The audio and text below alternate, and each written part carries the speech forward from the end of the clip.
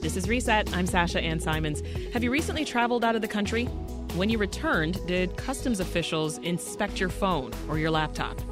Well, if so, the federal government may have copied your data, like your photos, your contacts, and texts, into a massive database. We recently learned that U.S. Customs and Border Protection is collecting data from about 10,000 devices each year. Officials can access that information without a warrant, and it stays on file for 15 years.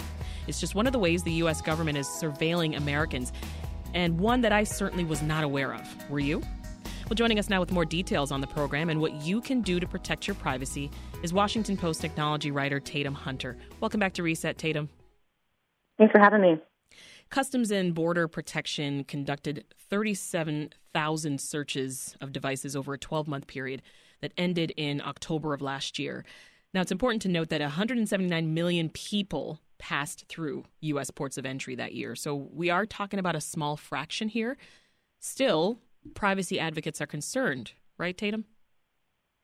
Yeah, I think that because officers only need suspicion of a national security threat to perform what they call an advanced search, where they can copy the contents of your device, it's unclear, what that constitutes. So it kind of feels, as one privacy expert put it, that Americans from any walk of life could be affected by this. And what kind of data is U.S. Customs collecting? So Customs and Border Patrol reported that this data includes text messages, photos, contacts, anything that's stored or cached on your device is kind of fair game in this case. Yeah. And what about data that's in a cloud? So officers are supposed to flip your device into airplane mode before they perform any searches. That prevents it from, pulling data that an app like Facebook or Gmail would send to the cloud. If you find yourself in this situation, it's totally okay and advised to ask, is my device in airplane mode, or even to flip it on beforehand. Mm-hmm. And this sounds a little scary, Tatum, but I do want to be clear for our listeners. This isn't that routine step of going through security at the airport or through TSA, right? So why would someone's electronic device data be in a position in the first place to be copied and stored when they're re-entering the country and going through customs? So it could be because your name appears on some sort of, government list of people to watch, but it could also be because you're selected for a random search. And the criteria for those, according to privacy advocates, is currently super unclear. So it sounds scary because it is kind of scary. If you're, the average person who says, well, I have not committed a crime, I don't have anything to worry about, that's a good thing. But all of us have parts of our lives that we would rather not have sitting on a government database, whether that's sensitive photos, information about our finances or health, or anything else that you don't want to share. And as you talk about the finance records and your sensitive photos, to what extent are they digging through? Because I get kind of anxious when someone's just over my shoulder and I'm trying to send a text message, much less someone having my phone in their full possession and being able to just go through it. Absolutely. So I think that when people are deciding, for lack of a better term, how freaked out to be, it's important to assess your risk. If you're someone who is a political dissident, a human rights activist, a journalist, a politician, you work for, you do really sensitive work, then your focus is going to be preventing customs from accessing the data on your device through a really strong password and through encrypting your device. And if you read our story, we kind of explain your options to do that.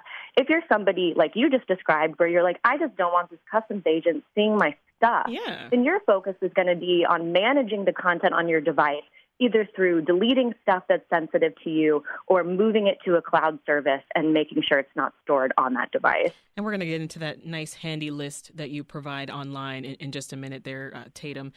But I'm curious, isn't searching without a warrant, isn't that illegal? So the Electronic Frontier Foundation, which is a privacy advocacy organization, has represented people in court saying this violated my First and Fourth Amendment rights against inappropriate searches. Wow. How has Customs and Border Protection responded to all this? Their response has been saying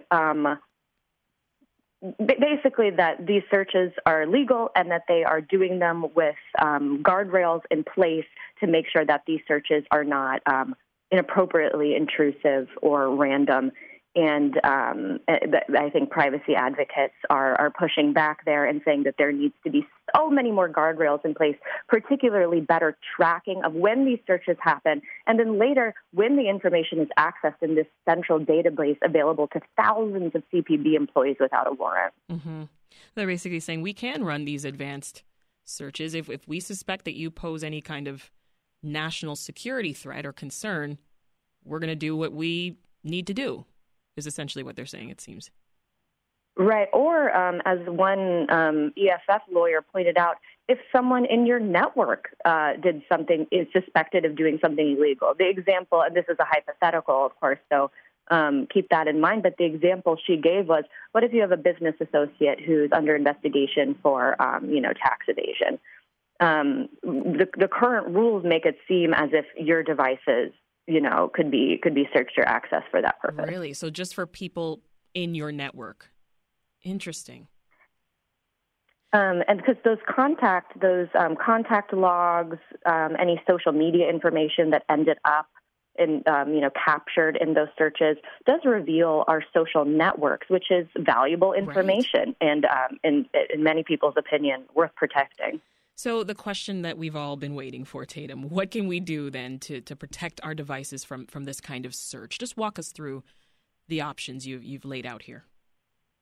So if you're someone who is not wanting to share the data on your device in this context, your focus is going to be on, declining to unlock your device if you're asked.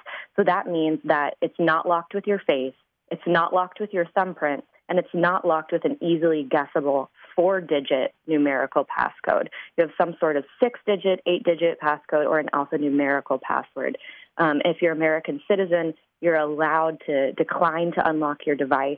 It will likely be confiscated and then mailed back to you, but you still have a right to enter the country. If you're a non-citizen, that part is only you don't if have you're a that citizen. same leeway. I see. So only if you're a citizen can you say, no, I'm not going to unlock my phone. Exactly. Interesting. What else? In that case, if your device is confiscated, you're going to want the content of your device to be encrypted. That means it's scrambled and it's not readable to anyone without the code. If you have a contemporary smartphone, that's probably already turned on if your phone is password protected. If you're using a laptop, we have directions on how you can turn on encryption for that data. Mm-hmm. Set a strong password, you said. And the airplane mode requirement, you said that they should already have put your phone in airplane mode? Yeah. And I should add that if you're someone where you're like, I really don't want this rigmarole of declining to unlock my device, I'm gonna just make sure what's on my device isn't embarrassing or sensitive for me. You can put things in a hidden folder, in a password-protected folder. There are apps that give you password-protected folders. You can delete things from your device. You can send it to the cloud. You have a lot of options just to make sure that those photos, those texts that you really don't want someone scrolling past aren't sitting there for them. Also, you can consider where you enter the country. Can you talk about that, Tatum? Yeah, so different chunks of the country actually have different rules for CPB or Customs and Border Patrol around this. So, for example, if you fly into Arizona or California, customs agents are only allowed to search your phone if they're looking for specific digital contraband, such as child abuse material. So it's interesting that depending on where you re-enter, you could have a wildly different experience. Yeah. Wow, that's so interesting. I'm also thinking back to our talk of unlocking or not unlocking your phone. It's like if I decline and they're just unable to access my device, then what? Do they just give up and say, okay, you can go now? Well, they, according to CPB's documents and, the reports from people who have encountered this, they'll hold on to your device, presumably for the purpose of trying to unlock it themselves. Thus, the the 6-digit or alphanumerical password and full device encryption. So the CPB's documentation says that they can hold onto your device for about 5 days, but the EFF lawyer told me that she's talked with people who didn't get their devices back for months. So keep in mind that it is no small inconvenience to walk out of an airport without your cell phone, for example. Absolutely. Any surprises for you along the way in reporting this one, Tatum? Because I know the fact that they're surveilling in this way, that was not news, but it was the expansion, right? And the fact that this is being done without a warrant, correct? Yeah. And my colleague, Drew Harwell, kind of broke these new details that bubbled up regarding that central database that's searchable without a warrant. I think that privacy advocates have been surprised by not only the scope but the messiness here, and I think that's. I'll finish by saying what I always say, where the companies and the organizations, and in this case the agencies that are compiling information about us, they're not foolproof, and they do not have your data as secure as they pretend to. We'll leave it there. Tatum Hunter is a tech writer for the Washington Post. Thank you for joining us, Tatum. Thank you.